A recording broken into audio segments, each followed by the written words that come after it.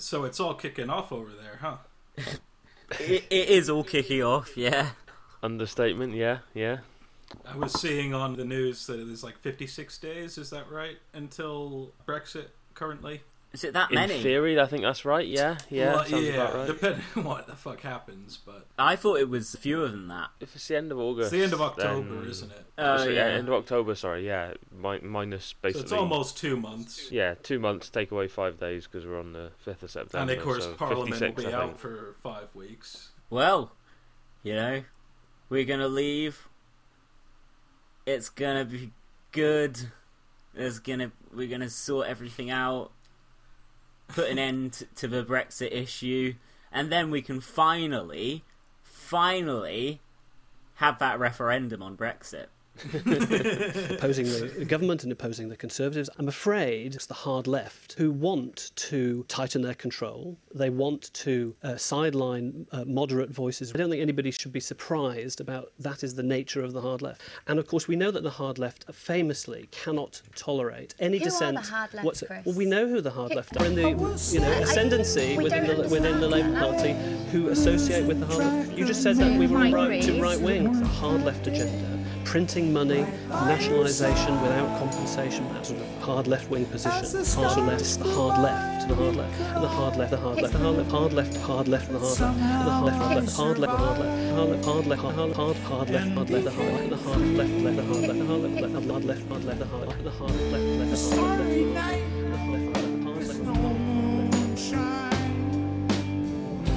A day without a cloud.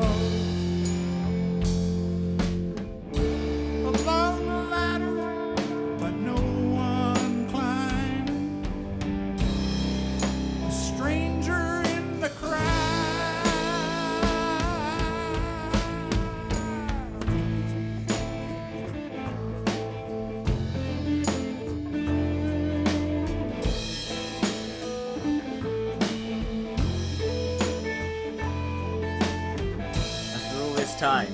Yeah. As soon as we leave, get a referendum to join the EU. And how many years would it take to rejoin if we'd actually already left? A long time, right? Yeah. I think we should agree now. Well, considering how long Brexit has taken. Yeah. I think we should agree now as like a real policy. We should wait until the objectively funniest time after Brexit has actually happened to suddenly go all out for a people's vote. Oh, okay, yeah. Yeah, I think that would be the only appropriate time for us to adopt that position, I think. Yeah. Wait for like Ian Dunt to actually be locked up by whatever government we've got to suddenly take an entirely pro-Ian Dunt position. Well, I presume that will be the new McDonnell anti-Tory law. That's just a real below the belt joke. Like, that Ian Dunt, he's a fucking Tory, he is. He maybe falls into the grey area, but I think ultimately if you've written an article about Tony Blair's dick, you probably just put him in for there's plenty of reason to lock him up on that anyway. Yeah, also known as John Rentoul's weekly column for The Independent. But hey, at least somebody else tried to give that Dunty was more honest about it, really. That honourable tradition a shot.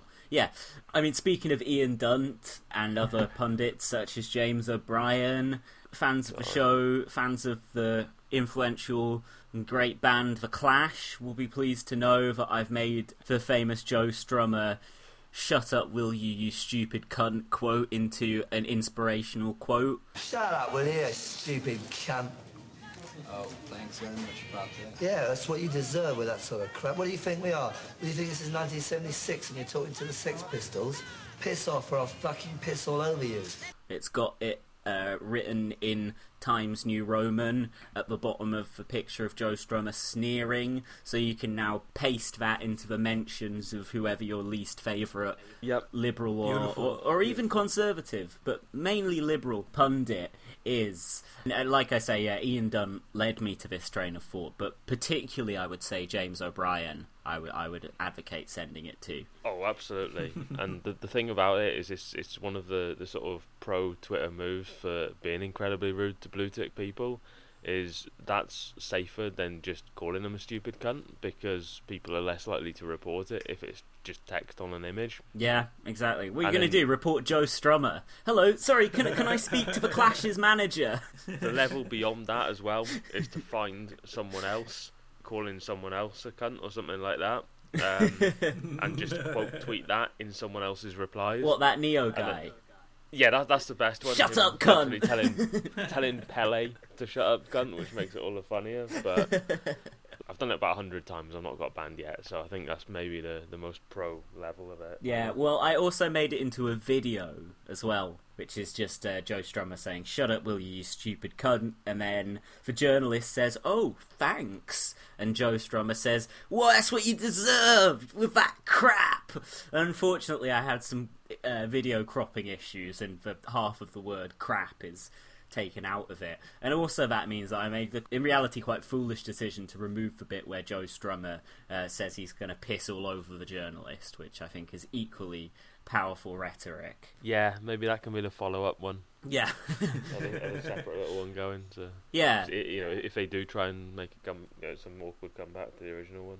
Yeah, and just I'll fucking piss on you. Yeah. I think that's quite a good plan of action, especially with an election possibly on the horizon. Yeah, so we've had a lot going on. Obviously, we'll go on to talk, I'm sure, about some of the Brexit stuff that's been absolutely everywhere. Boris Johnson treading on a million rakes for the last 3 days, repeatedly, basically. But I think what's sort of gone under the radar a bit, to varying extents, is various more ex-Labour politicians joining the Liberal Democrat Party today. Yeah, well, I mean, you can hardly even really call it the Labour Party now that Rob Flello is no longer counted amongst its number. Yeah. Yeah. So, now, I'd never actually heard of the guy, despite him having been a Labour MP from 2005 to 2017. I remember him quitting at the last election. Being I don't even remember that, and I was following the news cycle pretty closely. This is the long tail of someone else that you don't pick a fight with, Duga style, maybe. This is him getting his revenge. But if you've not heard of someone in politics, you look them up. Alright, Wikipedia, that's a start. And straight away, social views. Flello also opposes same-sex marriage, and one of the few Labour MPs to vote against the Marriage Same-Sex Couples Act 2013. He was a member of the anti-abortion all-party parliamentary pro-life group, and in 2017 Flello was accused of filibustering a fellow Labour backbencher's private members bill. The bill, introduced by Paul Farrelly, aimed to give temporary and agency workers similar employment rights to permanent staff. It was backed by the Unite Trade Union. So he, good riddance, yeah. Hey man, I mean, just think about this from a liberal perspective. I mean, he may be a homophobe, but at least he's also against workers' rights. That's true. So, good point. Yeah, he's exactly halfway suitable for the Lib Dems, just the same as the homophobe they got from the Tory party the other day, to great applause. So, yeah, what is his name? Who's that guy, that tosser? I should know that because he's significantly more notable than Rob Flello, but I can't remember because that was 2 days ago, which is about 2 years ago in regular political time at the moment. Yeah. Well, specifically at the moment, because you go to work and come home and find 10 more ways Boris Johnson's fucked up. You know, I gotta say, I do love how there could be an election whenever. It makes it a lot more exciting, you know? Yeah. I mean, it's kind of been like that for the last 2 years, and I've got to say, yeah, maybe you've got a kind of outsider's perspective, but at times it's not that exciting when it's kind of for 2 whole years it's been like, oh, maybe the election will be tomorrow. Well, maybe the election will be tomorrow. Maybe the election will be. We're never going to get an election. 2 years the Tories is shorter than 4. Yeah, true. But if you think about it, we've had a kind of ghost government for 2 years with no policy agenda, no majority, a shadow government. It's an absolute mess. I really don't know how Boris Johnson is even the Prime Minister. It's all baffling. Yeah. You just but that kind of makes it exciting. Like... Yeah, well, yeah, I get. I totally get that. Like, I remember you messaged me one day, like, "Oh, hey, I guess Boris Johnson's Prime Minister now, eh?" Like a month into his 2 months so far. Yeah. It's like, it's true. Like, fuck, when did that You happen? do miss stuff. Geraint, I think you retweeted this on the RealPolitik account. There was actually a big bit of news today about the next general election and who will be standing in it. In the constituency of... Oh, yeah. Ilford South. Are we talking about the brother of Boris? Oh, no. We'll get to Joe Johnson in a bit. This is the I don't know the constituencies and stuff. This is the regular Gapes news section of the show. Okay, I see. So, revealed today by award-winning data journalist Mr. Richard Miller. Alright, okay, maybe Gapes went on Sky News. But Mike Gapes has announced that he will be standing if there's an early general election. I'm not a Liberal Democrat, and I won't be joining the Liberal Democrats. If I'd have wanted to do that, I would have done that when I left the Labour Party after 50 years. I have no intention of doing that, and I will remain with the Independent Group for Change. And are you going to stand at the next election, whenever it may be? Well, I've made the decision just in the last few days when I was away on holiday. I will be standing, if there is an early general election, to remain with Mike in Ilford South. Fantastic news for the milk industry. Yeah. I mean... I just thought I'd hear all kind of whoops and clapping, screaming. You can have that Just in too post. happy to react. It's like a Beatles concert in 1965. That's what I thought I was going to get from you guys there. That's why this isn't live. We got editing, you know? It's a very I was too muted busy response. just leaning back and thinking of the big cartoon money bags that we're going to get rolling in from the Gapes material we'll get out of his election campaign. It's going to be so good. What did you say on campaign the trail. Twitter, Geraint? You mess with Gapes and there's only one winner.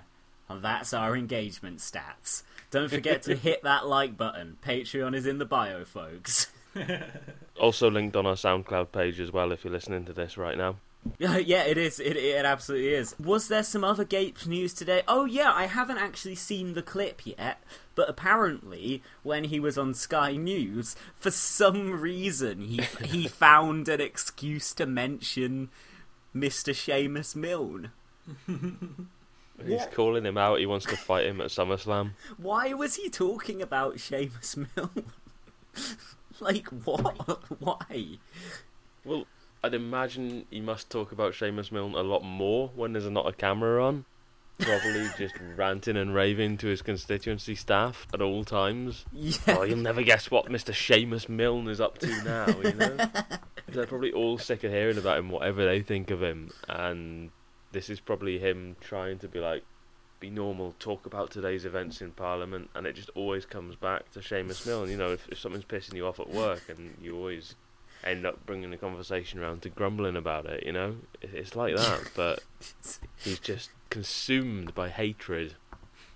Yeah, it's true. Sure. Of Corbyn and especially of Milne. Yeah, we don't know why he's hated in this case, ironically. It's an inversion of the famous Milne tagline. We don't know why he's hated. Oh, yeah, of course. Mike Gapes,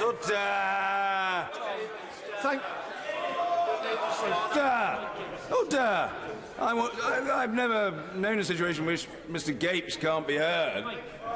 If there's some private spat taking place, it should take place outside of the chamber, not in it. Very unsatisfactory.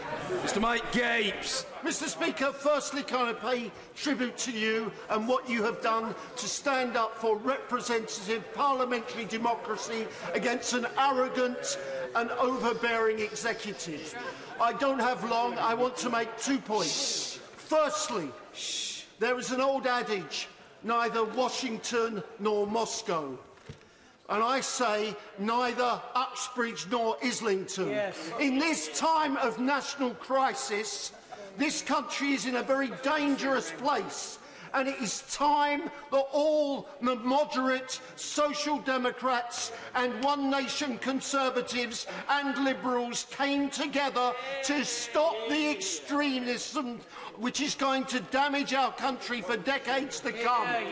We have to stop this process. And the best way is to recognise a general election will not resolve it, as the member for Rutland made clear. What we have to do is put the issue back to the people. As the member, others have said, we need a people's vote, which is a choice, an informed choice.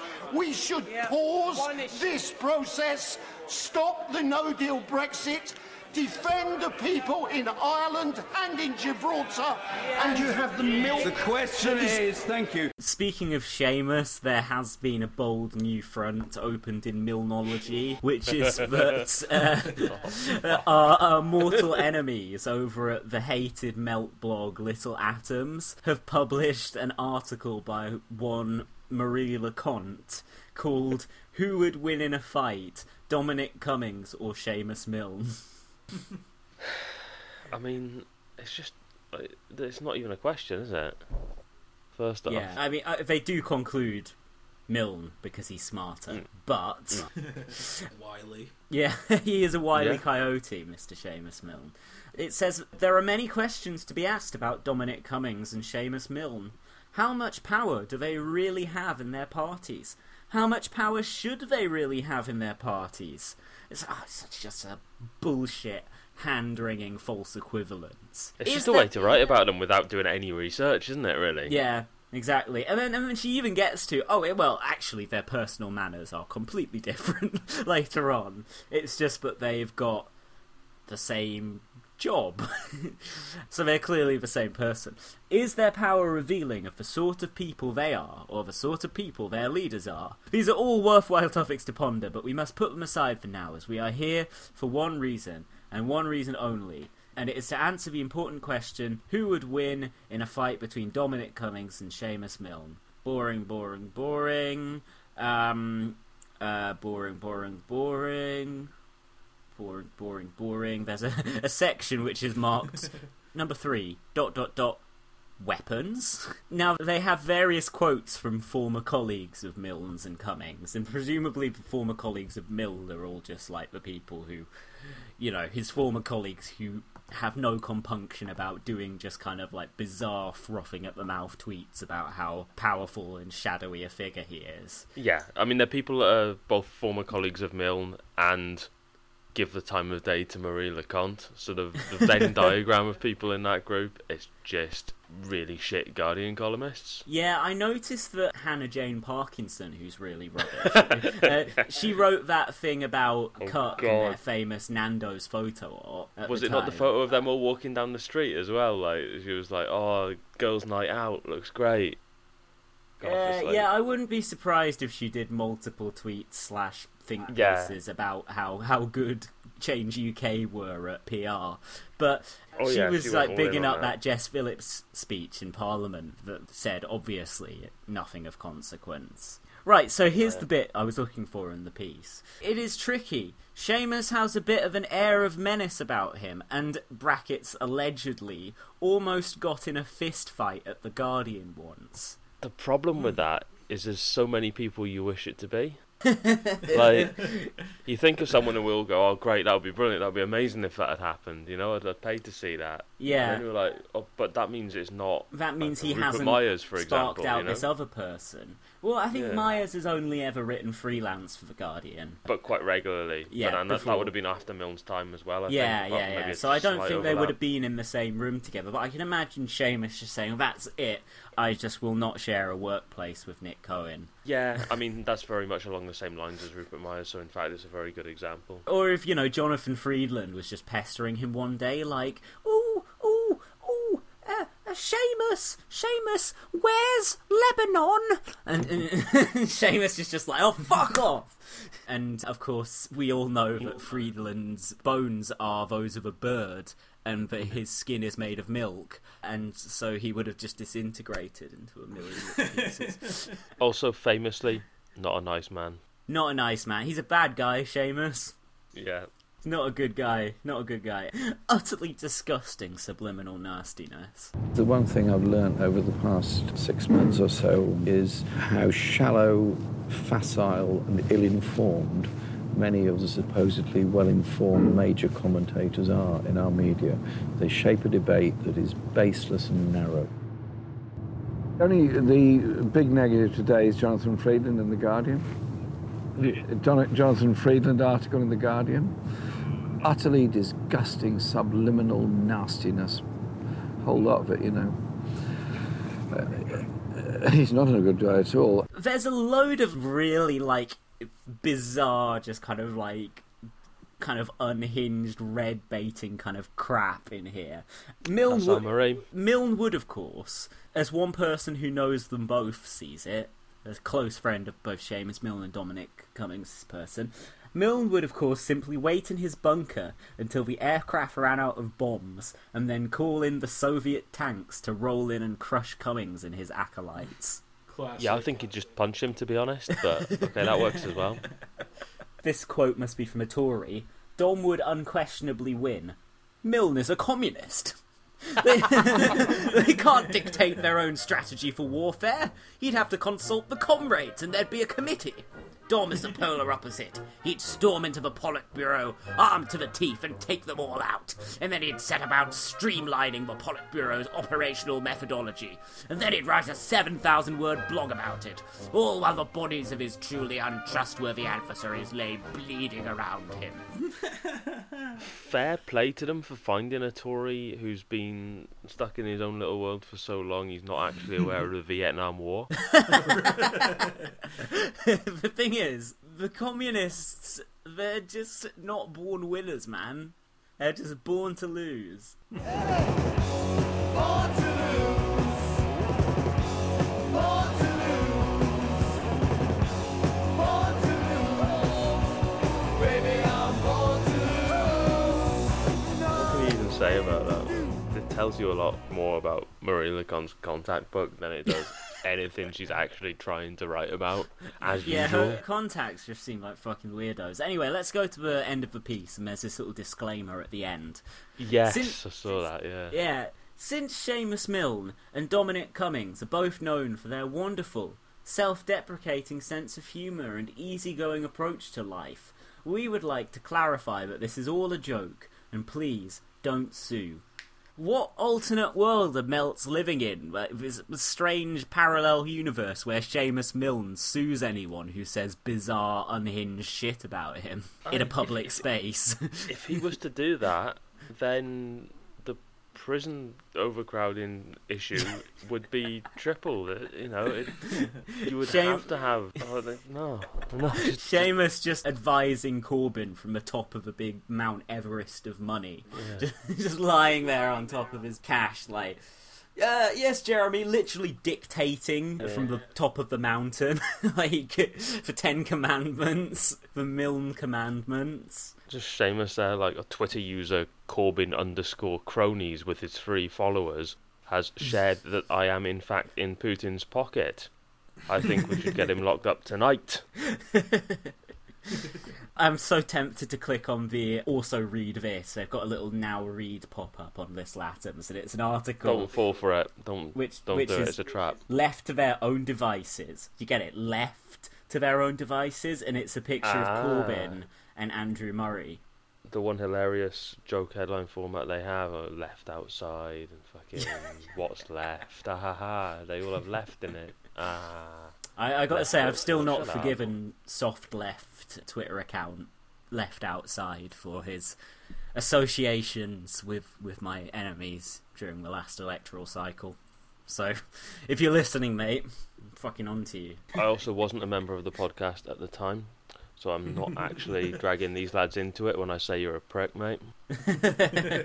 So, I mean, Milnology is continuing to evolve into a grand and sprawling tradition.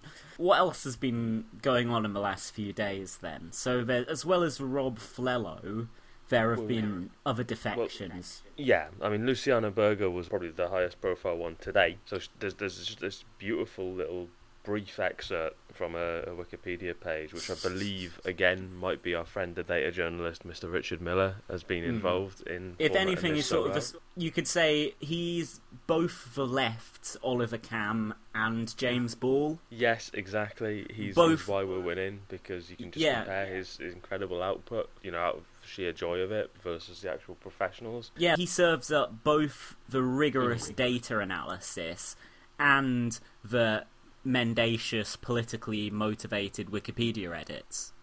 Yeah, so this has like a little 3-line summary of on February 2019, and it just explains the original 6 defecting from Labour to the independent group as it was at the time. Okay, so there's a little brief description of that, and then the best bit. In June 19, she left Change UK, the independent group, to sit as an independent MP. In July 2019, Berger was a founding member of a looser grouping of MPs called the Independents. In July 2019, a spokesman for Luciana Berger told the Liverpool Echo she had no intention of joining the Liberal Democrats. In September 2019, she joined the Liberal Democrats.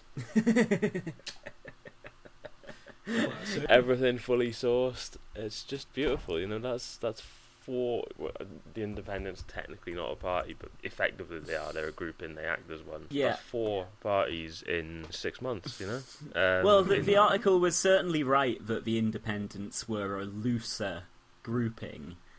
They seem to be so loose, in fact, that they've got, 3 of them left now, and one of whom's John Woodcock. Yeah, and there's 4 of them left now, but apparently Angela Smith's about to join the Lib Dems. Exactly, that's what I've heard. And then can I just say, about Heidi Allen. They're Angela talking about Heidi Smith Allen joining a is conference. Not liberal. Angela Smith is just authoritarian, New Labour, Asbos for 2-year-olds. She doesn't really have an ideology, I don't think, but... Right, so if the rumours I've heard are correct, that Angela Smith's going to defect, and they're going to parade Heidi Allen as, the star defector at their conference, right? That would leave the Independents with just 2 members, John Woodcock and Gavin Shuker. And you'll remember that they are subjecting John Woodcock to their own independent investigation, apparently. So this, at that stage, is literally going to be weird Gavin Shuker with his extremely odd homophobic views and general odd right-wing crankery, sitting John Woodcock down and going did you do it, mate? No? Okay, off for a pint. That is how seriously they're taking, Gavin Shuker. Allegations. Gavin Shuker probably thinks that a husband has, the right to bequeath their wife to a cow or something. I don't really want to know what Gavin Shuker's particular take on being a wife guy is. It's just bound to be weird. There have been tweets about what happened to his own marriage and why it fell apart. I don't know the truth of them, but I understand that Gavin doesn't really have the backing of the local religious community that played a big part in organising and helping him get selected and elected as an MP in the first place. Oh, that's a shame. Since about the time he divorced his wife. City Life Church in Luton it is.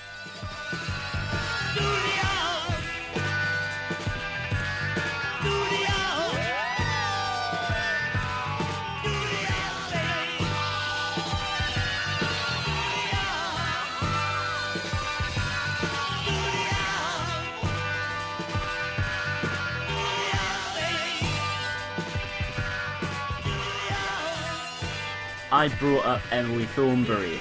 So, I've seen a line about Emily Thornberry coming from a particular political tradition, by which I refer to the soft left.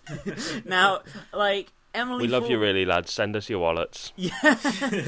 Emily Thornberry, to you or I, may seem weak on foreign policy. She may seem to be somebody who concedes too much to the right-wing side of things. Although she's essentially been, from a left-wing point of view, on her best behaviour, because obviously her boss is Jeremy Corbyn, there's just always the kind of thing where Thornberry will go off and be a little bit more equivocal on Venezuela and opposing a coup over there, or a little bit quite a lot too uncritical towards Israel. Sure. However, I've noticed that there seems to be like a genuine consensus among the admittedly quite small soft left that she is like Bashar al-Assad's #1 supporter in the UK or something. I think it is just to keep off Oz's shit list, isn't it? just so you don't get him in your mentions, like, you fucking Yeah. fascist or sadist. They're trying to run a respectable podcast over here, thanks very much. We don't want this guy screaming at us because Mia Khalifa's blocked him or something. So I did a bit of digging, by which I mean I asked in a group DM about why people on the soft left, including personal friends of mine, I should add, think that Thornbury is just unacceptably pro-Assad. This is an article by The Guardian's diplomatic editor Patrick Wintour, who was political editor, but then I think he kind of felt there seemed to be The Guardian higher up seemed to maybe think that he didn't know what he was talking about anymore in the sort of the Corbyn era. Did they promote him? That's normally what happens. Yeah, I know. Generally, they hire somebody because they don't know what they're talking about. But he actually seemed to get shunted out of Westminster to being diplomatic editor. It turns out that what Thornbury said was in an interview with Prospect magazine. She said that Bashar al-Assad has a greater depth and breadth of support than is recognised in the West. Yeah, that's a statement, isn't it? Like, it's... Yeah, that's hardly like a moral statement of your position. That's not her saying like, and well, he should, the titan of politics, you know, like. Yeah. Well, because you saying see, that... he is the absolute boy. Thornbury is quoted as saying, "There is an argument that if Assad had been as overwhelmingly unpopular as the rebels told the West at the outset, then he wouldn't be there. I think there has been a depth and breadth of support for Assad that has been underestimated." So it sounds to me there, like, rather than endorsing Assad in any way, she's trying to actually reckon with the fact that he continues to have support from people in his own country. Yeah. Which, and what challenges that poses to any sort of position you're taking on it. Yeah. You see that a bit with the Seamus Milne thing, to go back to that, Mr. Seamus Milne. You always get people... Mr. Seamus Milne. If they ever do go into any depth about why they hate him, why they think he's such a nasty, shadowy figure and so on, one of the things they always cite is that he's pro-Stalin, he's a Stalinist, you know, he's explicitly a Stalinist guy, he's defended Stalin in print in a national newspaper, and you look it up and it's like a similar comment to that. He's basically said that if you look at Russia in the Stalin years, there was good and bad about it. Some of the stuff they did worked, and that, because it's not an unequivocal condemnation of Stalin as a Hitler-style monster of all time of history, that means you love Stalin and that you are pro-Stalinist and you are explicitly trying to rehabilitate his reputation. As the words don't match that. Yeah, and I think that Milne has always recognised stuff that is very uncomfortable for liberal pundits in the West, such as the fact that a lot of people in Russia and Eastern Europe to this day have a very high opinion of Stalin, as polls consistently show, and also that the equivalence of Stalin and the Soviet Union with Hitler and Nazi Germany has become one of the trademark rhetorical techniques of the far right. Again, particularly in Eastern Europe, where there's more pro-Stalin sentiment for them to be fighting against. It's also extremely popular with libertarian bow-tie dipshits in across the entire Western world. That is one of their big go-tos, you know? Or 60 million died because of communism, and then you have the same argument with them 6 months later. 100 million died because of Stalinism, and then you have the same one. Communism killed more people than have ever lived on the surface of the planet. Yeah. This stuff tends to function as a kind of Nazi apologia, basically. It downplays their crimes. How many people has capitalism killed, right? Yeah. They all roll into whatever dodgy figures they're doing. If they elaborate at all on them, they're always rolling in people who they think died preventable deaths because of Yeah. communism or Yeah. because of the actions of communist governments. And Well, absolutely. if you're doing that, you've got to do the same with other systems. In which Exactly. case, maybe it doesn't look great for a lot of major communist governments, but it looks a hell of a lot worse for capitalism as a system because of the consistency Like with slavery. which human suffering has been perpetuated. Well, under it, and you know? and the contrast of the fucking luxury that people live in capitalist countries. The inequality is one of the Oh, yeah. most repugnant things about capitalism. On this very subject, in fact, of Seamus Milne and nuanced positions being taken as a kind of endorsement and of the false equivalence between Soviet Union and Nazi Germany, can I actually read a little short extract from an interview that our friend Joe Kennedy conducted with none other than Mr. Seamus Milne for The Quietus in 2012? This was Please when do. Seamus Milne released his second, I believe what was his second book, The Revenge of History, which of course refers to Francis Fukuyama's famous essay on the end of history. And obviously what Seamus was saying was, well, that was a bit premature, wasn't it? And history has really come back to bite those who declared things kind of settled in the arse. So Joe asks Mr. Milne, who, by the way, Joe says was absolutely lovely to interview, not some kind of Dominic Cummings style fucking lout at all. You talk quite often about how there's a kind of right-wing trolling, Joe says, that takes the form of things like efforts to equate the Soviet Union with Nazi Germany. Historians like Niall Ferguson, do they really believe what they say? And Seamus says, Niall Ferguson is also an apologist for empire. Him and Andrew Roberts. I think they believe it, but a lot of these arguments about history are not really about history, but about the present and about the future. The reason why they defend empire and the historical record of the British Empire, the gigantic barbarities, the racist despotism, is not really because of the British Empire, but because they want to give legitimacy and credibility to the modern attempts to impose a form of imperial power and control, in the Muslim world in particular, but all across the developing world. I think that in itself is an incredibly pertinent answer, but specifically on the Nazi Germany and Soviet Union conflation, Milne says... I think there's a lot of truth there. Yeah. It's in relation to the attempts to equate Nazi Germany and the Soviet Union. My view is that that is strongly connected with an attempt to show that any move to change society fundamentally is bound to lead to disaster. It's not really about the past or about the Soviet Union. It's about saying if you try to go down this route of thinking there might be an alternative to capitalism, you'll only end up in bloodshed and horror.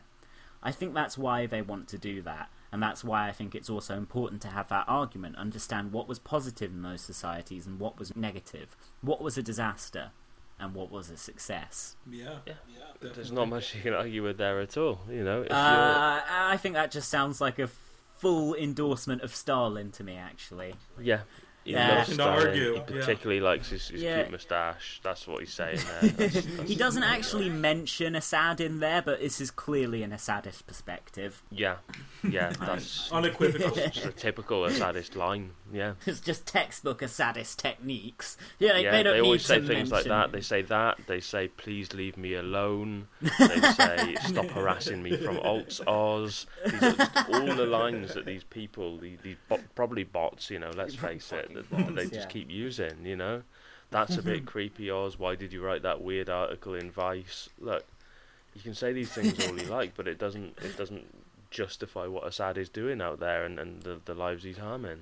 Yeah, totally. Thank you, Oz. You truly are the best new addition to our show we could have asked for. We're taking on the Assadists like we never have before. Yeah, I'm giving you the thumbs up, and so are my handlers. So, I really like that first paragraph where Seamus says that the reason that these people defend empire and the historical record of the British Empire is not about history, it's about today and it's about the future. So this is seen in this kind of revisionist history that you get the most abject shitheads trying to throw at Corbyn. Like Twill Dunn's famous article on, I say famous, it was, another post on Twill Dunn's Medium blog where he rants about his mum supporting Corbyn and like attacks old men for supporting Corbyn and, fucking Harry Leslie Smith should have died in the war. Like, maybe not verbatim what his post about Harry Leslie Smith was, but no, that is basically word for word. Certainly how I interpreted it. Anyway, most people have tried to put forth this stupid bullshit argument that, Corbyn didn't actually single-handedly end apartheid, therefore he deserves no credit for opposing apartheid when the British government was supporting it. And it's like, well, unless you really do believe in the great man of history... Right.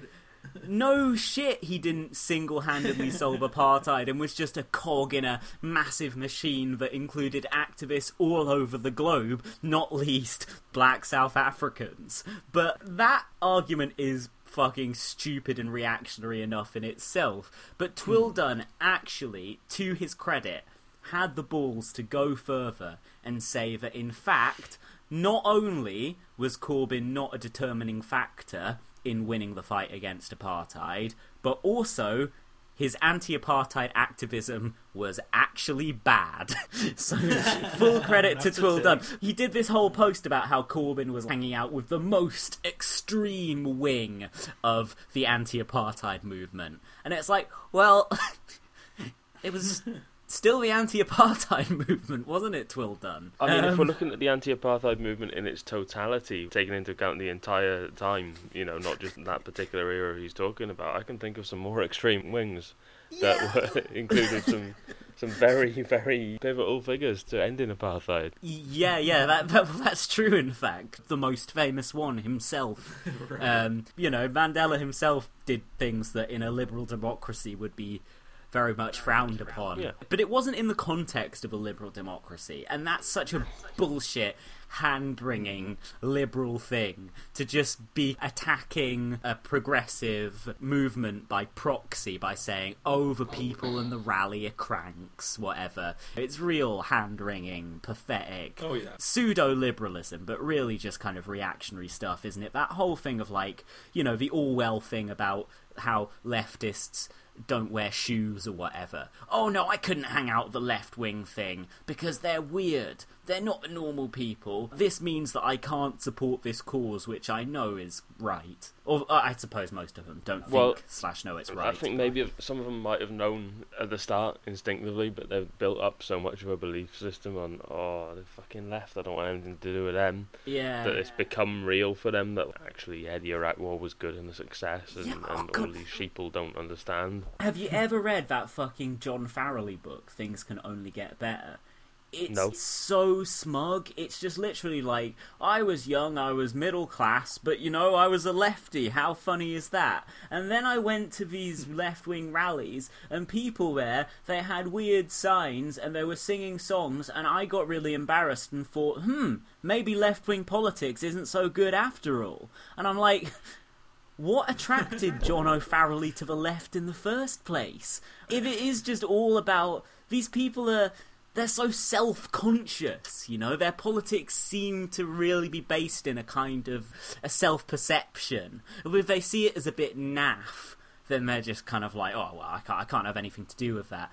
And you get the sense that often it's just because they disagree with the left-wing causes and support the reactionary ones, and the naff thing is just an excuse. There's this whole element of, of course I'm naturally on the left, but I just can't quite get on with all the people on the left and all the left-wing positions they hold. Oh, they're all eating vegetarian I'm sandwiches. I'm actually more radical than you. Yeah. And of course, John O'Farrelly, not a fan of Corbyn. You'll be pleased to know. He wrote, in fact, a sequel to Things Can Only Get Better. I think it might be called something like Things Can Never Get Better, or Things Can Only Get Worse. That would be the most accurate centrist book title of all time. Exactly, yeah. I think maybe he did really embrace centrist pessimism in his follow-up book to that, but I haven't read it because I got halfway through the first book and it made me so angry because it was just all this hacky thing of I'm on the left. Isn't being on the left really stupid, eh? You know those people who What's the believe in audience for something? that? Fucking Weirdos. hell. Yeah, exactly. I mean, I think he went on to be like a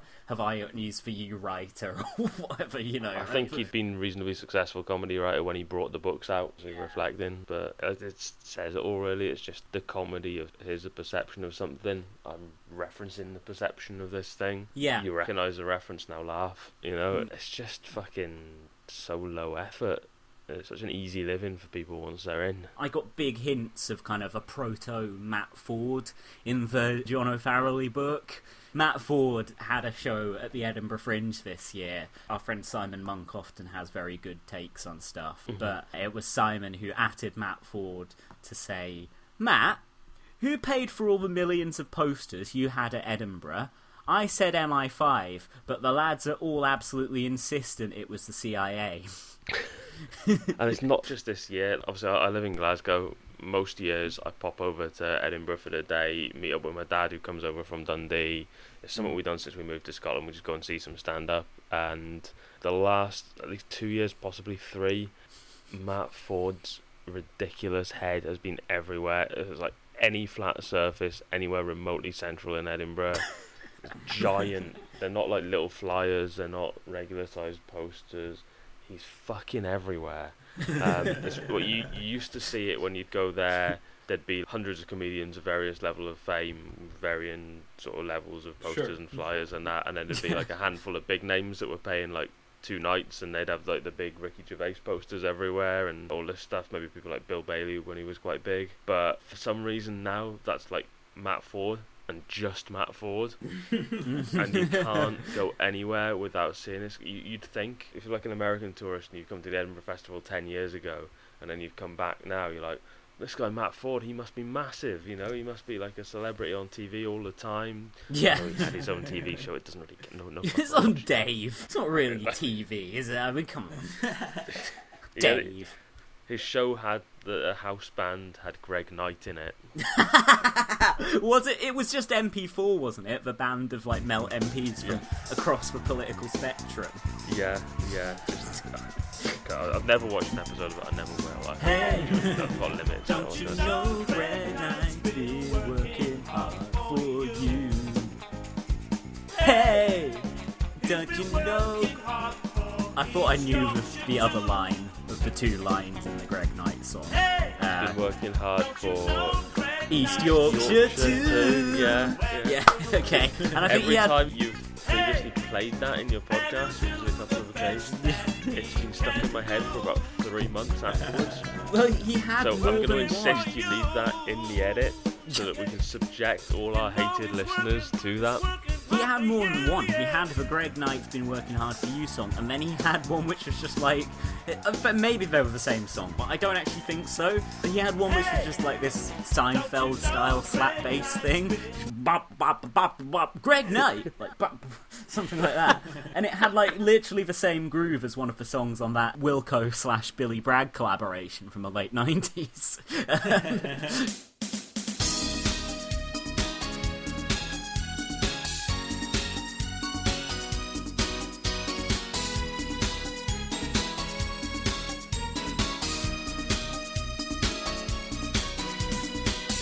Greg Knight, vote for Greg Knight. Greg Knight, vote for Greg Knight. Greg Knight, vote for Greg Knight. You'll get accountability with conservative delivery. Make sure this time you get it right. Vote for Greg Knight. Accountability with conservative delivery. Make sure this time you get it right. Vote for Greg Knight. Interestingly, somebody just tweeted something about Emily Thornberry saying something really bad on Question Time, but I don't know what. However, I'm going to use this as a segue into the final part of my argument that Emily Thornberry may not be my cup of tea, but she's not bad in the way that the soft left say she is. So, pending whatever she said on Question Time. Yeah. Well, really she may be bad in the way that podcast. She may be bad in the way that Gay Lexit 69 or whoever it was just tweeted. I do trust that person. Yeah. There's lots of ways in which you could reasonably say she's bad. But they're not the ways the right wing or even some of the soft left have weirdly taken on. So basically, Bob from Broccoli, friend of the show, who you said, I don't even know if I read this bit in our Harry's Place episode, but I found this so funny when I read it initially. Yeah, Bob from Broccoli, who Geraint said, in a previous episode, oh, he's not so bad, he's still a tosser. But really bad when he's bad. He's just sometimes has a bit of context for his shit, basically, which makes him the best of those tossers. Okay, so it's a long list of reasons that Chris Williamson is bad. And, I don't give a fuck. Fuck Chris Williamson. He's a shit MP. Yeah, he's made an absolute dog's dinner of what could have been a promising parliamentary career. And he's now going heavily and very quickly down the George Galloway route. Yeah, he said something really, shite the other day. I can't remember what exactly it was, but, yeah, not good. And he abstained on one of the key votes the other day, I think. Yes. But anyway, one of the things that Bob from Broccoli gets really het up about Chris Williamson is that Chris Williamson did a lot of campaigning against that Integrity Initiative thing, which seemed pretty dodgy to me. Isn't it a Scottish-based think tank, and isn't it funded with... which receives some UK government funding, Bob from Broccoli says. Was it not some mad old fucking colonel running it? That was involved in the campaign to stop a right-wing colonel called Pedro Banos from being appointed a national security advisor in Spain. If our friends at GCHQ are listening, I just guessed the rank. I didn't actually remember that. I'm not that obsessed with you. Please stop monitoring me as well. Thanks. This is very confusing. Why was this think tank trying to stop the colonel getting appointed in Spain? Why would a UK think tank be concerning itself with such an issue? But anyway, Bob from Broccoli claims that after Sputnik... he says after Russia apparently hacked the think tank, Williamson picked up the story from Russian media outlets like Sputnik. He claimed Integrity Initiative's involvement constituted foreign interference in Spanish politics, a meme Russia promotes because it muddies the water over the intervention in the Trump election and Brexit referendum. Thanks, Bob, for that explanation. Bob from Broccoli then calls this Banos guy a weird crank, which, sounds about right. He says it's in the David Icke mode. What I was trying to say there is that Bob from Broccoli is a weird crank. He says that the guy is suspiciously obsessed with Jewish financiers like the Rothschilds and Soros and is a strong supporter of the Kremlin. All in all, serious liability as a national security advisor. Williamson became so obsessed with the case that he asked question after question in Parliament. Anyway, that's just the context. This is dangerous, because Williamson has an influence on the Labour Party, so he acts as a gateway between the Kremlin, social media wingnuts, and the political mainstream in the form of Emily Thornberry. Yeah, he's definitely got the ear of Emily Thornberry all the time, known for their political alliance. Bob from Broccoli continues by citing a highly trusted source. Here's Paul Canning breaking it down.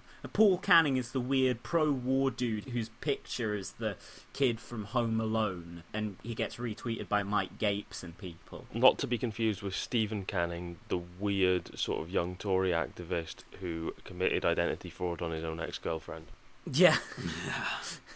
But that's just basically, no one really needs to hear what Paul Canning says, but I just find that, do these guys never, take a step back for a second and realise that they spend 90% of their time attacking cranks and conspiracy theorists, while also saying Chris Williamson acts as a gateway between the Kremlin and the political mainstream in the form of Emily Thornberry. And by the way, the Thornberry connection is that she apparently retweeted something about the Integrity Initiative attacking Corbyn not being good. Right, okay. So, obviously when the Integrity Initiative thing hit the news, there were a lot of people on my timeline talking about it.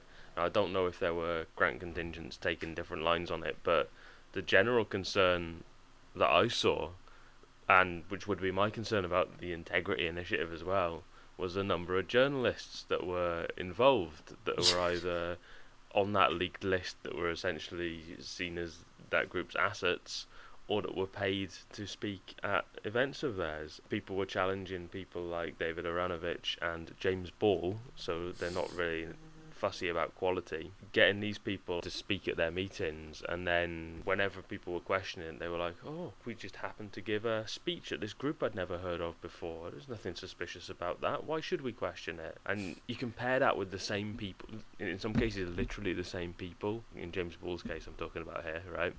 Yeah. How they reacted to, for example, Judas when Jeremy Corbyn attended one of their events. Yeah, and how of they course. were talking about this fairly loose but well-established collective of radical left-wing grassroots Jewish people, predominantly young people. And they were just going mad and sharing Guido Fawkes hit pieces about them that weren't even mentioning the fact that they were Jewish. Yeah. So that is sinister, the existence of this group, whereas an actual paid and well-funded pseudo think tank, but operating even more shady than a lot of these groups, just openly paying journalists to represent their causes. That's completely fine. That's on the up and up. What sort of crank are you to even question that? Bob from Brockley concludes this section of his anti-William piece by saying, Williamson's parliamentary questions about the Integrity Initiative are essentially being asked on behalf of President Putin, which is kind of scary. Yeah. I am so scared right now. I, for one, am absolutely shitting it now. So that's enough for like the critical support for Emily Thornberry section of the show. Yeah, that's probably enough for that section of the show forever. What else do we want to talk about then? Because like, obviously we've ripped on liberals a lot today and journalists, and the Conservative government is kind of falling apart. Yair messaged me earlier and said, what did you say, Yair, to me? I think I summarized it as, the Tory party is imploding. Is that right? Yeah, you messaged me saying, I think I'm up to date on the news. The Tories are essentially imploding, yes? You got a good handle on it, I think, yeah. Yeah. First Joe Johnson. Boris sacked 21 ministers, didn't he? Not ministers, but MPs. Yeah, 21 MPs. Yeah, sorry. Taking the whip. I'm so jealous of the Great Tory Purge. Yeah. Being able to kick out 20 plus of your worst, internally your biggest wreckers immediately before a potential election. If you transpose that situation to the Labour Party, that would be Lionel Hutz dreaming of all the people of the world skipping around in a circle. .gif, that's just a dream. Mr. Hutz, when I grow up, I want to be a lawyer just like you. Good for you, son. If there's one thing America needs, it's more lawyers. Can you imagine a world without lawyers? Oh. You'd be like, right, Neil Coyle, gone. You could just draw up a list where Streeting, gone. You could have the greatest hits. I'm no Jess Phillips, so I do not shed any tears when Tories fuck over other Tories. I think it's a beautiful thing to behold. And I was literally hate just all these laughing liberals. and applauding when I was watching the news. I'm just like, yes, Boris, yes, but no, I'm not really like that. Not but, yes, Boris, but axe them all. Who on the left should not be delighted to see Philip Hammond put in an uncomfortable position? That man is fucking to the right of Boris Johnson on the economy. But people like Jack, Philip Hammond. He might now have to stand against the party he loves, the party he's given his whole life to, just to make sure he gets an incredibly generous pension instead of a pretty generous pension. It's incredibly difficult situations we put these workers, because MPs are workers, Yeah. Consider their rights, please. Who are the Tory MPs who've been kicked out? One of them was Churchill's grandson, huh? Oh yeah, Nicholas Soames. God, the other night the I was watching Churchill. I was watching a film and I just had Twitter open on the computer in front of me while the film was on the TV, and I just left Twitter on like a picture of Nick Soames's appalling, like hollowed out, ghastly ghoul face. I was just like, I cannot look at this man with his cheeks like hanging down to his fucking balls. Like, it's just I'd kick him out of the party just for being hideous. I mean, he's been in Parliament forever, right? Okay, he's been around, I was going to say as long as I've been alive. That I don't think is actually true. No, he has actually been in Parliament longer than I've been alive. He's famous basically for two things: for being related to Winston Churchill, and for Harry Hill in the mid-late 90s when he was good, doing a sketch about a chart-style countdown of the celebrities with the biggest faces, which put Nicholas Soames and his big fat face at number 1. So every single time I've seen him on TV, I've seen him on fucking Twitter, I have seen his name in or on as a byline on any written piece he's ever done, I've just instinctively got Stuffer, the weird blue cat puppet sidekick from the Harry Hill show in the 90s, going, he got a big face. And it's just instinctive at this point. He hasn't even got that big a face anymore because he's quite old, you know, he's quite drawn. But morally, he's got a big face. You know, I was saying about his face looking kind of hollowed out, kind of harrowing, really, just terrible to look at. It doesn't. You can tell look it was once a big face, and now it's no longer. It's almost like he's quite fitting for a relative of Churchill and the sort of the pro-Churchill contingent. You know, a great nephew, the founder of the Scout movement. It's quite fitting. The little streaks of hair across his bald head as well. Like, he should just, you know, Gapes manages to have more dignity than that. You know, Nicholas Soames' face has mirrored the British Empire during the last few decades of his life. It's in irreversible decline now. I've just posted a picture of Nicholas Soames' face on Twitter with just the caption, "Boo!"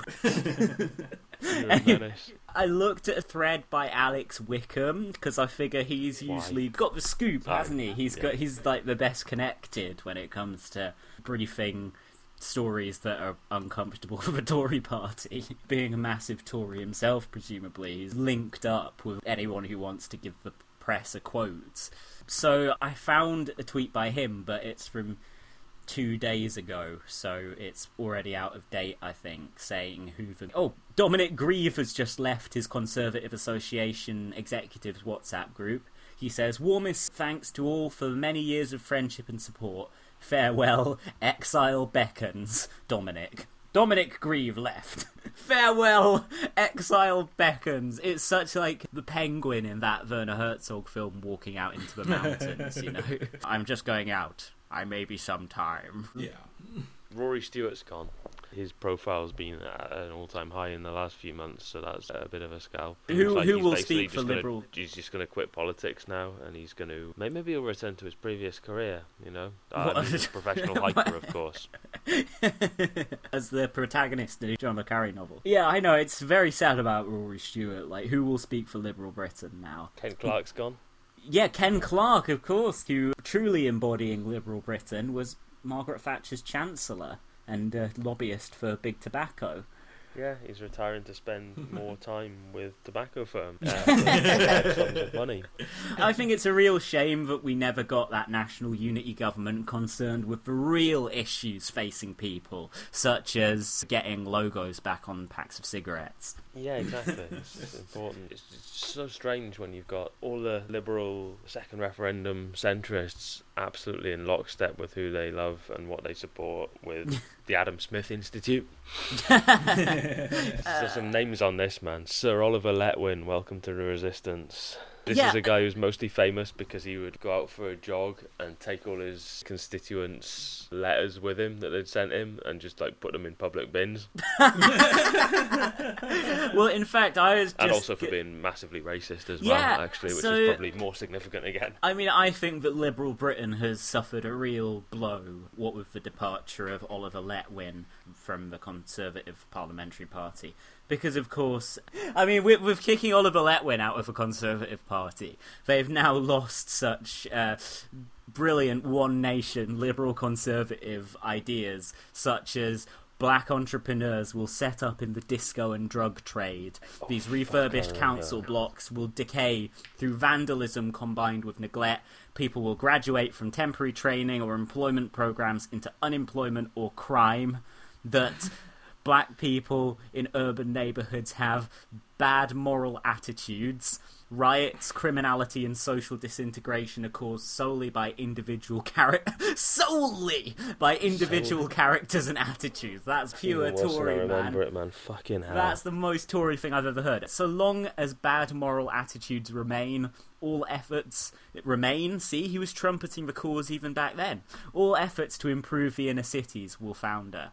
He also stated that white people do not riot. He wrote, lower-class, unemployed white people lived for years in appalling slums without a breakdown of public order on anything like the present scale, because he wrote this at the time of the Brixton riots. So his position is basically the slums are good, the people living in them not so good. Like, Yeah. What sort of fucking Tory solution to social deprivation is that, man? Fucking hell. Yeah. I mean, he says, in the midst of depression, people in Brixton went out, leaving their grocery money in a bag at the front door and expecting to see groceries when they got back. It's literally just that thing of like, oh, we used to all have our doors open in the old days. I mean, he fucking probably lived in some sort of gated community. It might be strictly true for himself. Just leave your bag of money at the front door next to your guard with a rifle. There was no crime back in my day when the fucking Cray brothers ran half of London. It was a nice crime racket. Like, it was great. You could leave your door open and you just had to pay a bit of protection money every month.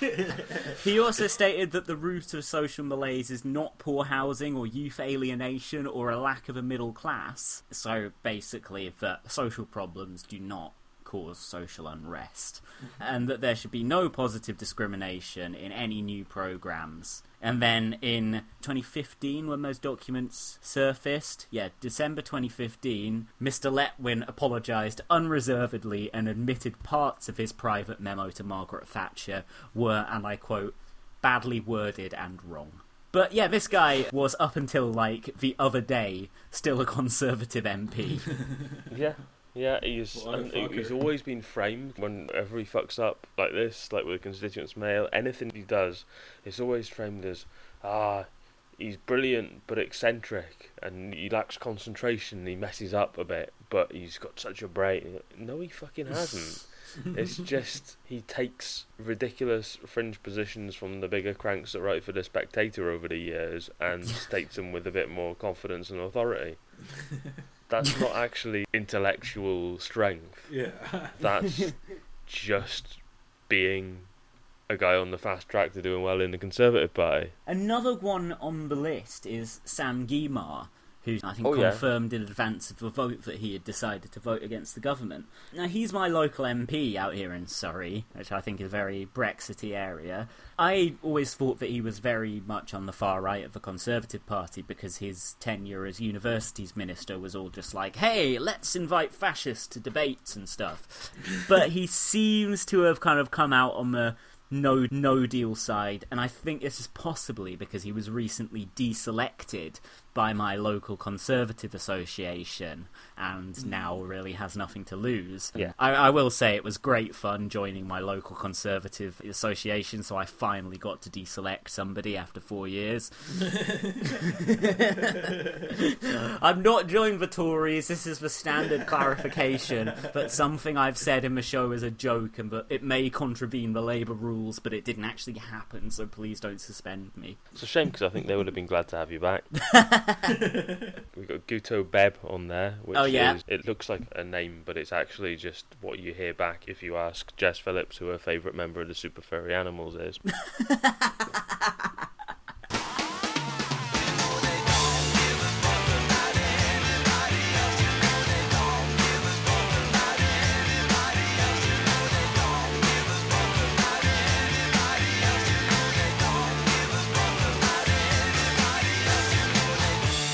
I've tweeted that joke at least 3 times, and I think that's the first time anyone's laughed or reacted. I got it. I know they have. Let it rest now. Yeah. So I'll explain it to you. So Super Furry Animals are a Welsh band, and they've got a member who's called Guto, and Jess Phillips is from Birmingham, so she calls everyone Bab.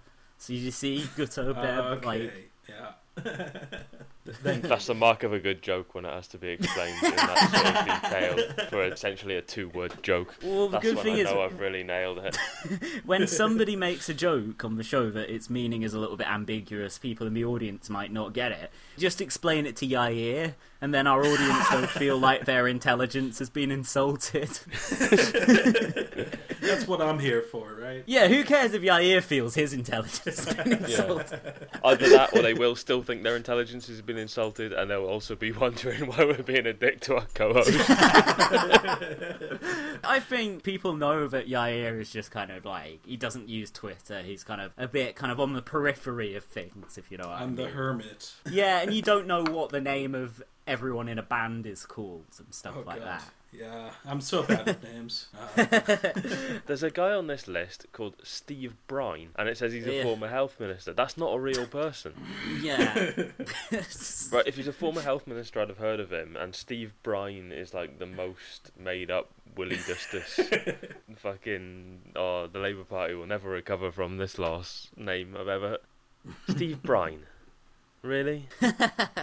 Yeah, like Brian. It was one of the things I thought of a joke, and I was just like, "It's not a good joke. I won't make it." Anyway, so yeah, Steve Brine, not a real person. Who else have we got? Just some cunts, really. Let's skip the Tory rebels. So basically, it seems like a significant amount of Tories are going to get purged before we get to purge anyone from the Labour Party, and I'm so annoyed by this. I'm so jealous of the Tories right now. I think it's probably a strategic misstep what they've done, but I also kind of think that Corbyn should have done it in 2016. Yeah, sure. Yeah, with hindsight even more so. All the cucks. Yeah, like all the there was a pricks. solid list of about...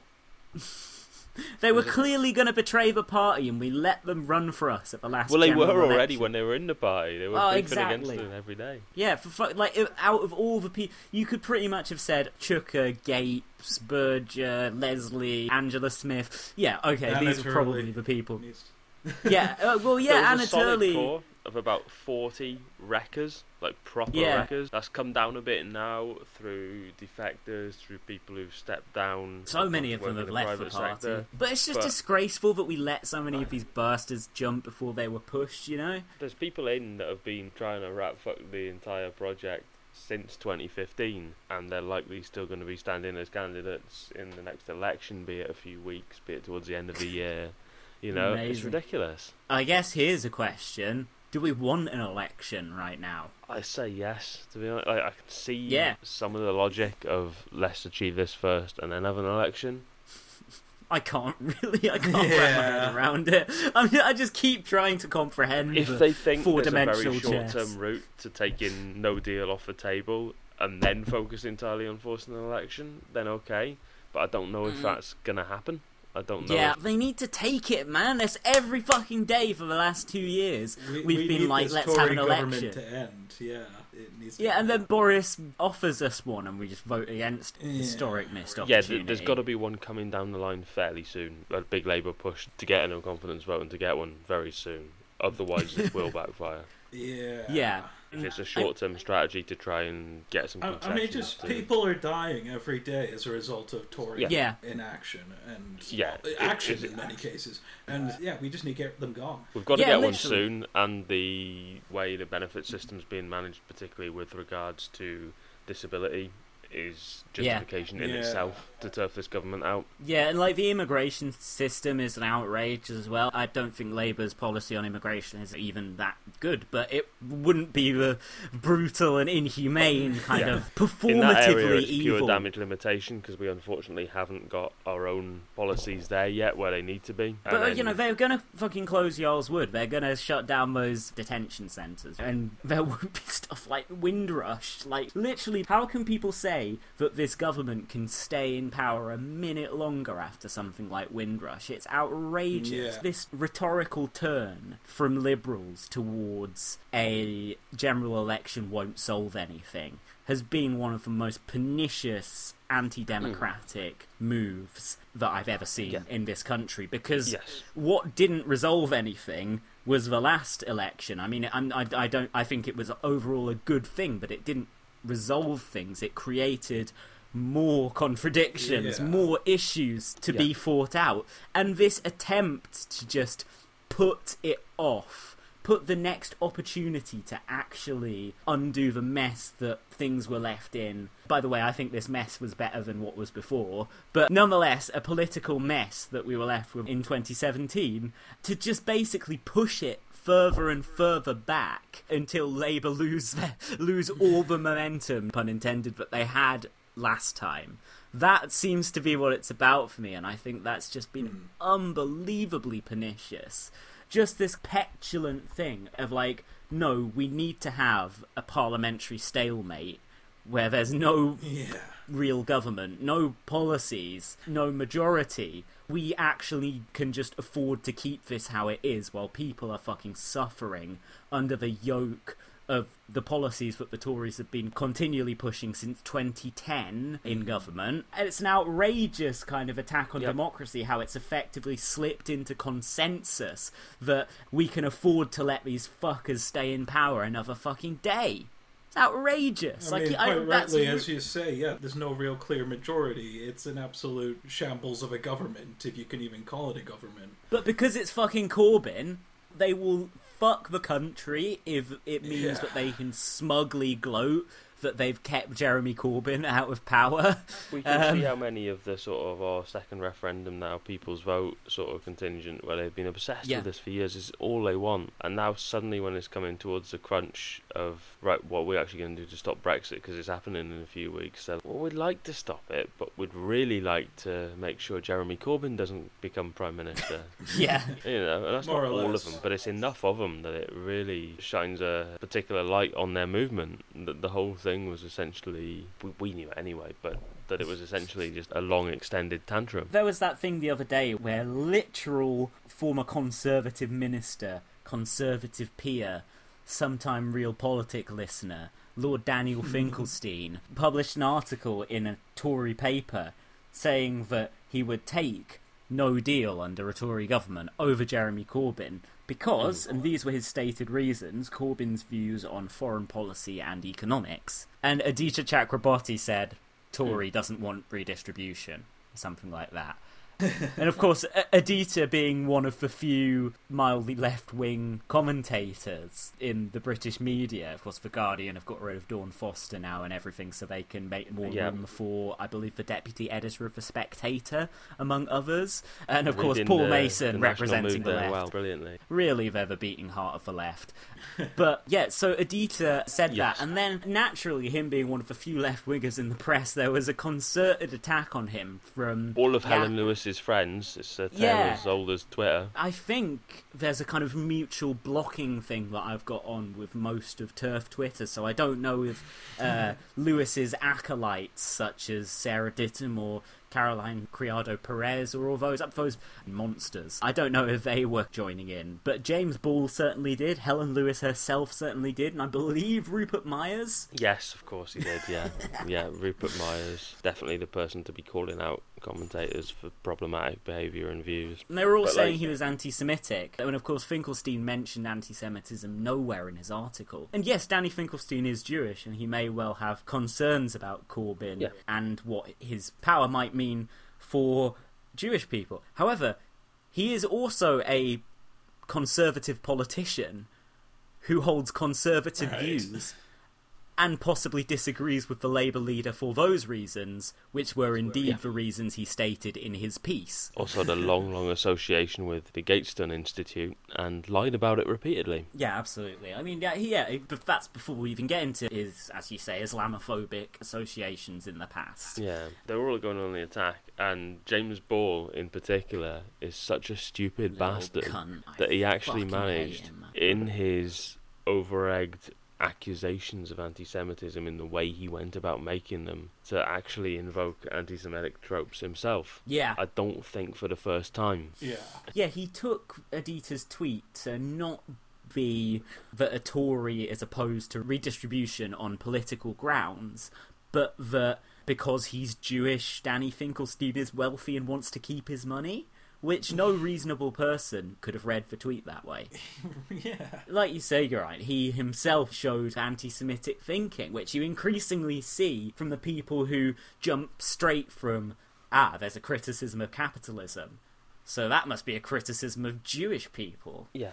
I think people whose sole motivator in tweeting about anti-Semitism is to attack the left, which obviously doesn't remotely cover all people who are concerned about anti-Semitism on the internet, but there's certainly a subset where that does seem to be the driving motivation. Ewan Phillips. A brilliant example. They just don't seem to have the deep understanding or even much of a progression in their understanding of, well, all but the most obvious tropes and examples of anti-Semitism and what they're involved and what the actual thinking behind them is. Yeah, so you keep seeing these people stumbling, whereas people with a nuanced understanding and a more genuine interest and concern about the topic, whatever their political perspective, are not fucking up like that because they do on some level give a shit. I think this is why the Nasher lot have lost their credibility. You used to see some fairly reasonable people retweeting them, and you never do now because they're just clearly right-wing fanatics. Yeah. And they clearly attack people on such disingenuous grounds,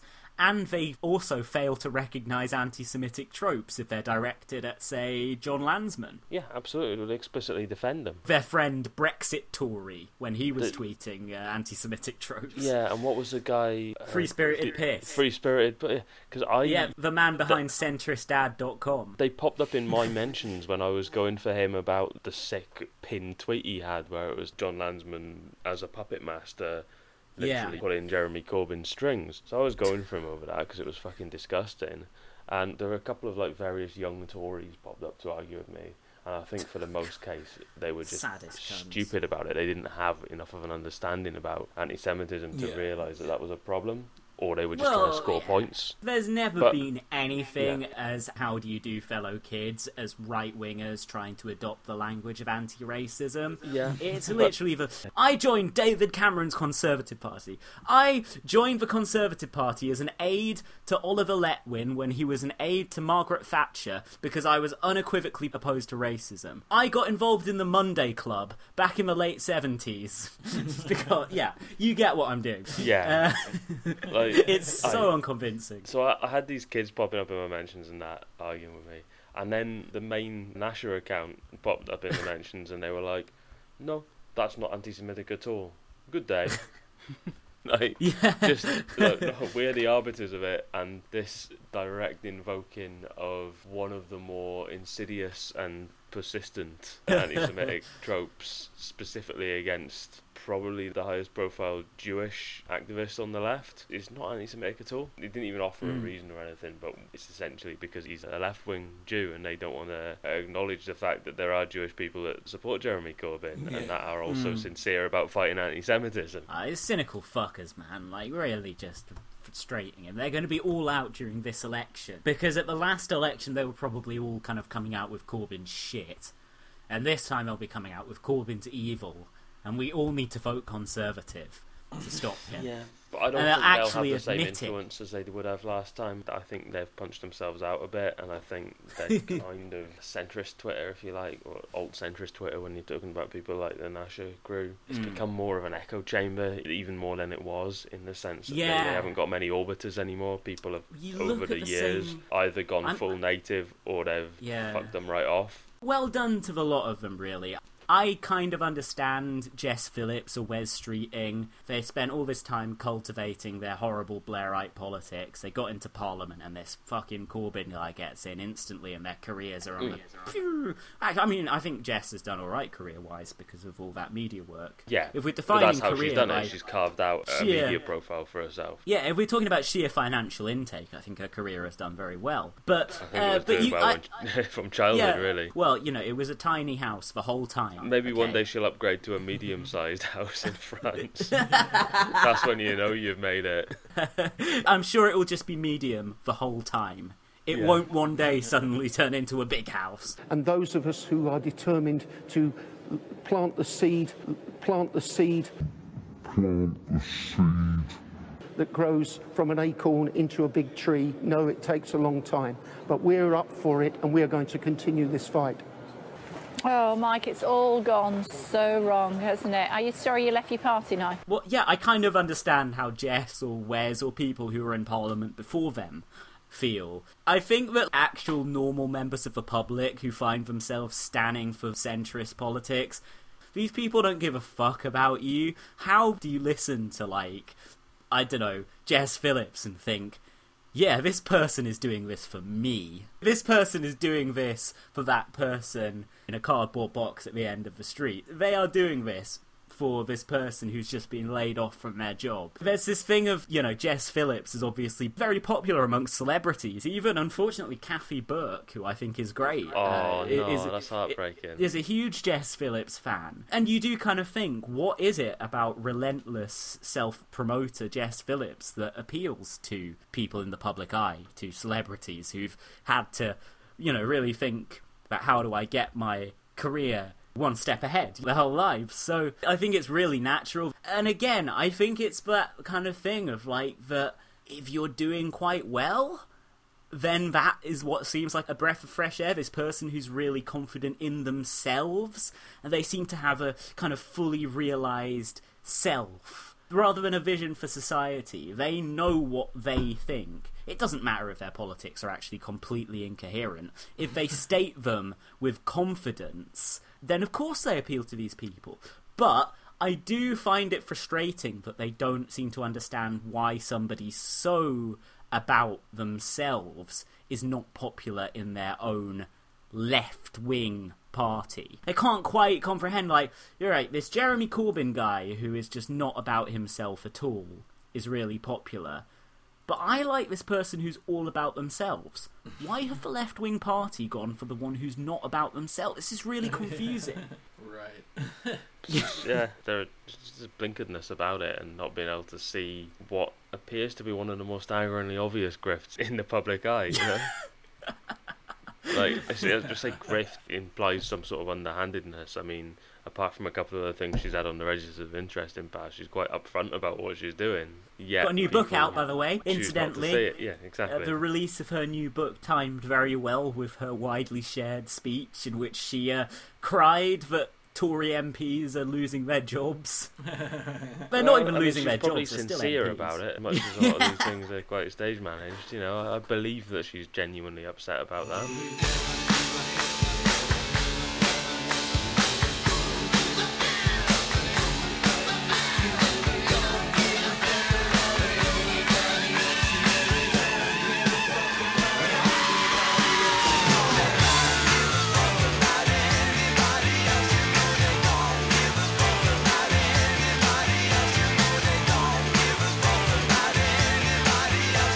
A little heads up for Real Politic listeners in Bermondsey and Old Southwark.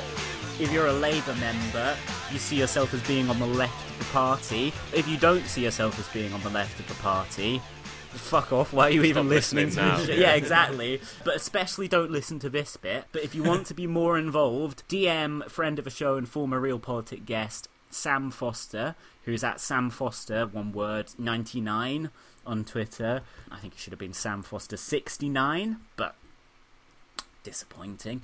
Anyway, he says that trigger ballot meetings are happening over the next week. He's campaigning for open selection in the constituency, and he'd like to be in touch with local members who feel the same. He knows that getting involved in Labour doesn't always feel straightforward, and it can help to speak to someone politically like-minded who can show you the ropes. He says he's happy to speak to anyone, meet for coffee, put you in touch with someone in your branch. So basically, what I'm saying there is turn up to Bermondsey and Old Southwark CLP, if that is indeed your CLP, and please deselect the fuck out of that fucking cunt, Neil Coyle. Please. Like, the guy is just a complete arsehole. He was in The Guardian the other day opposite our friend Matt Zarb-Cousin arguing against a general election. Like, just a fucking disgraceful slug. Although we have always got to thank him for nominating Jeremy Corbyn in 2015. But if you're in that area, please get out there and deselect him, because the campaign for open selections in the Labour Party is crucial. It doesn't have enough support from the leadership, I don't think. and it's really, really important that local Labour members take the initiative, and if they have an appalling right-wing MP, try and do something about it. Yeah, I heartily endorse that. And also, if you're not if you're local but not localish, why not steal someone's identity who does live in that constituency and join up and help kick Neil Coyle out anyway? Even if you're not Labour and you have some kind of issue with Neil Coyle, just do what I did, infiltrate your local party like I did with the Tory party. Okay, this may be fictitious, but you could try it anyway, and get the fucker out. I presume you guys want to wrap up soon. Probably an idea, in a couple of hours. Oh shit, it's after midnight. How about, I've got some quotes that have really stood the test of time. Great. First off, we've got Jane Merrick, friend of the show. Well, you know it's going to be good. This was February the 20th. I find it hilarious that the latest criticism of At the Independent Group is that all the senior political journalists / commentators love it. I don't care about anyone else, but this Liverpool born and bred, comprehensive educated political journalist has been centre-left since 1985. I read that as since 1895.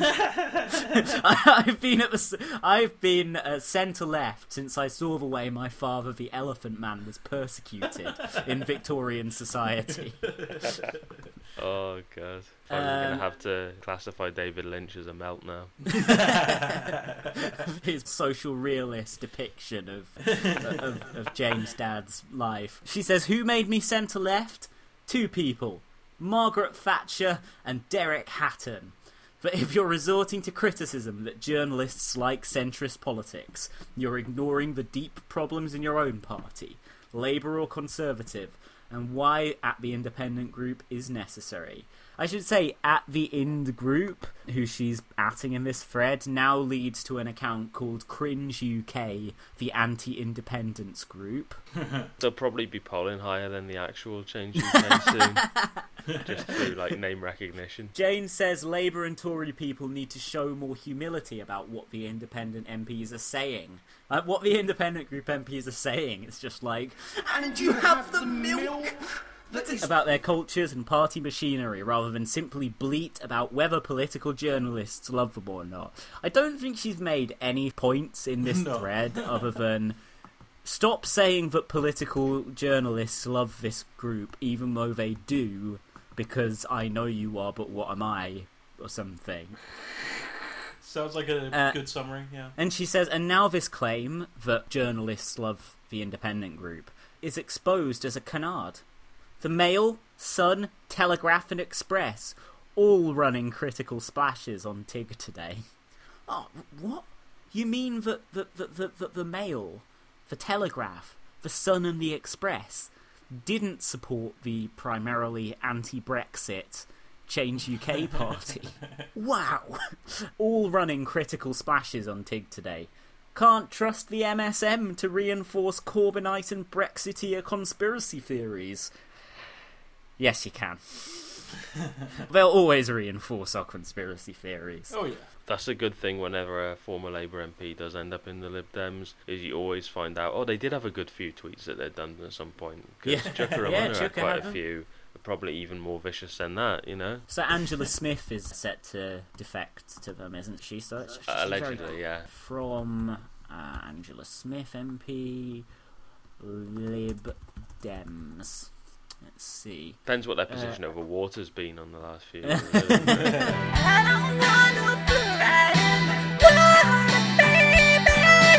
They're probably on her side, I think. Well, she tweeted today, Luciana is very special and will be a huge asset to the Lib Dems. She congratulated Joe Swinson. She said that a by-election against Jared O'Mara would be a huge opportunity for the Lib Dems. Yeah. Well, she's not been that critical of the Lib Dems, although the thing is that my eyes are just glazing past all of these tweets because none of them have got any numbers, because nobody heard of Angela Smith before 2019. Boring. Let's just find one good one to close out on. I've got a couple of Matt Ford ones if you want them. Has he joined the Lib Dems? No, but morally, yes. Just in reference to what we were talking about earlier, despite his profile in terms of his shit TV show and his posters everywhere every summer, most people still haven't got a fucking clue who he is. So you can kind of sum the man up in one single tweet of his. just woken up to hear Tony Blair bossing it on the Today programme. It's coming home. Alright, well, here's Angela Smith calling the Lib Dems mealy-mouthed apologists for Tory policy and saying that something that they did in 2012 to do with, I guess, the Health and Social Care Bill takes the biscuit. Hashtag drop the bill. Lib Dems, here we go, sold their soul to a right-wing Tory government in return for a few red boxes. The hashtag Newsnight Lib Dems defend the indefensible. Right, get that screen cap, man, just in case. Yeah, just getting this out there for when she joins. Oh, I got that now from 2011. Wow. Yeah, alright, so on those wise words from Angela Smith about the Lib Dems selling their soul to a right-wing Tory government in return for a few red boxes and defending the indefensible, I think let's call it a day. Great stuff. Yeah, we've got our compromat, let's go. Exactly. The politics will keep going on. There'll be new stuff. By the time we get this episode edited, all the stuff we've said will be out of date. We know this. We're factoring it in. This will be like a snapshot from history by the time it's... Even if we do a really quick job and get out in a few days, it's all going to be gone. Alright, well, this has been Real Politic. We didn't even introduce it. This has been Real Politic with Geraint, Jack and Yair. Yeah, and if you have stumbled across this without knowing who we are and have also listened for over 2 hours to us, like, please... Why? Please tell us how you came to be like this. Yeah, please subscribe. What decisions have you made in life that have led you here? Down this strange path. Hey, we're up one Patreon follower, by the way. So please, everyone, subscribe to patreon.com/realpolitik, all one word. Keep the propaganda machine chugging on nicely, please. Yeah. Yes, please. Every time you donate to our Patreon, you're essentially putting treats in our mouths. Every time you donate, a St. Petersburg troll grows wings. Right. So, you know what to do, people. Chuck us the cash. Alright. Should we call it a day? Yeah, I think so, yeah. Talk to you guys later. Alright.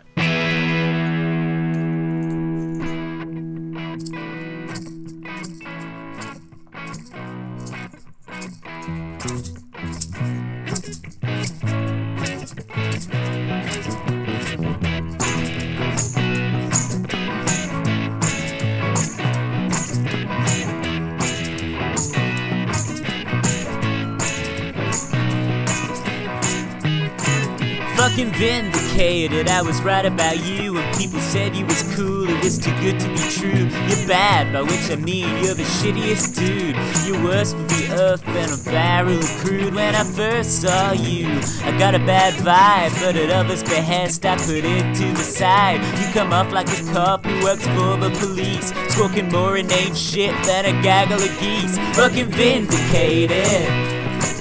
Fucking vindicated. I feel so elated to be fucking vindicated.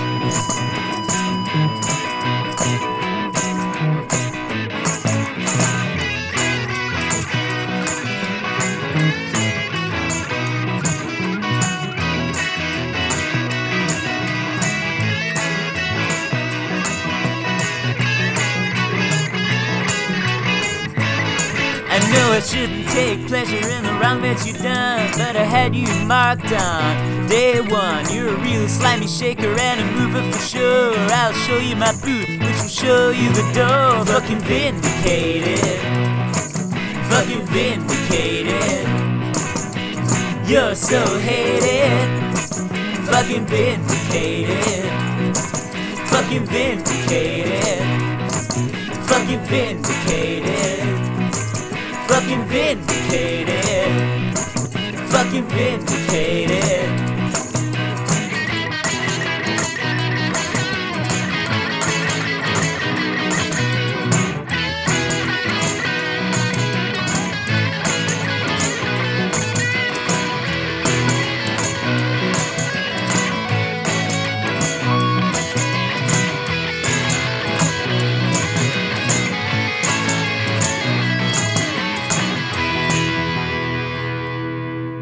It's tech, it's exciting, it's young people, it's crowdsourcing.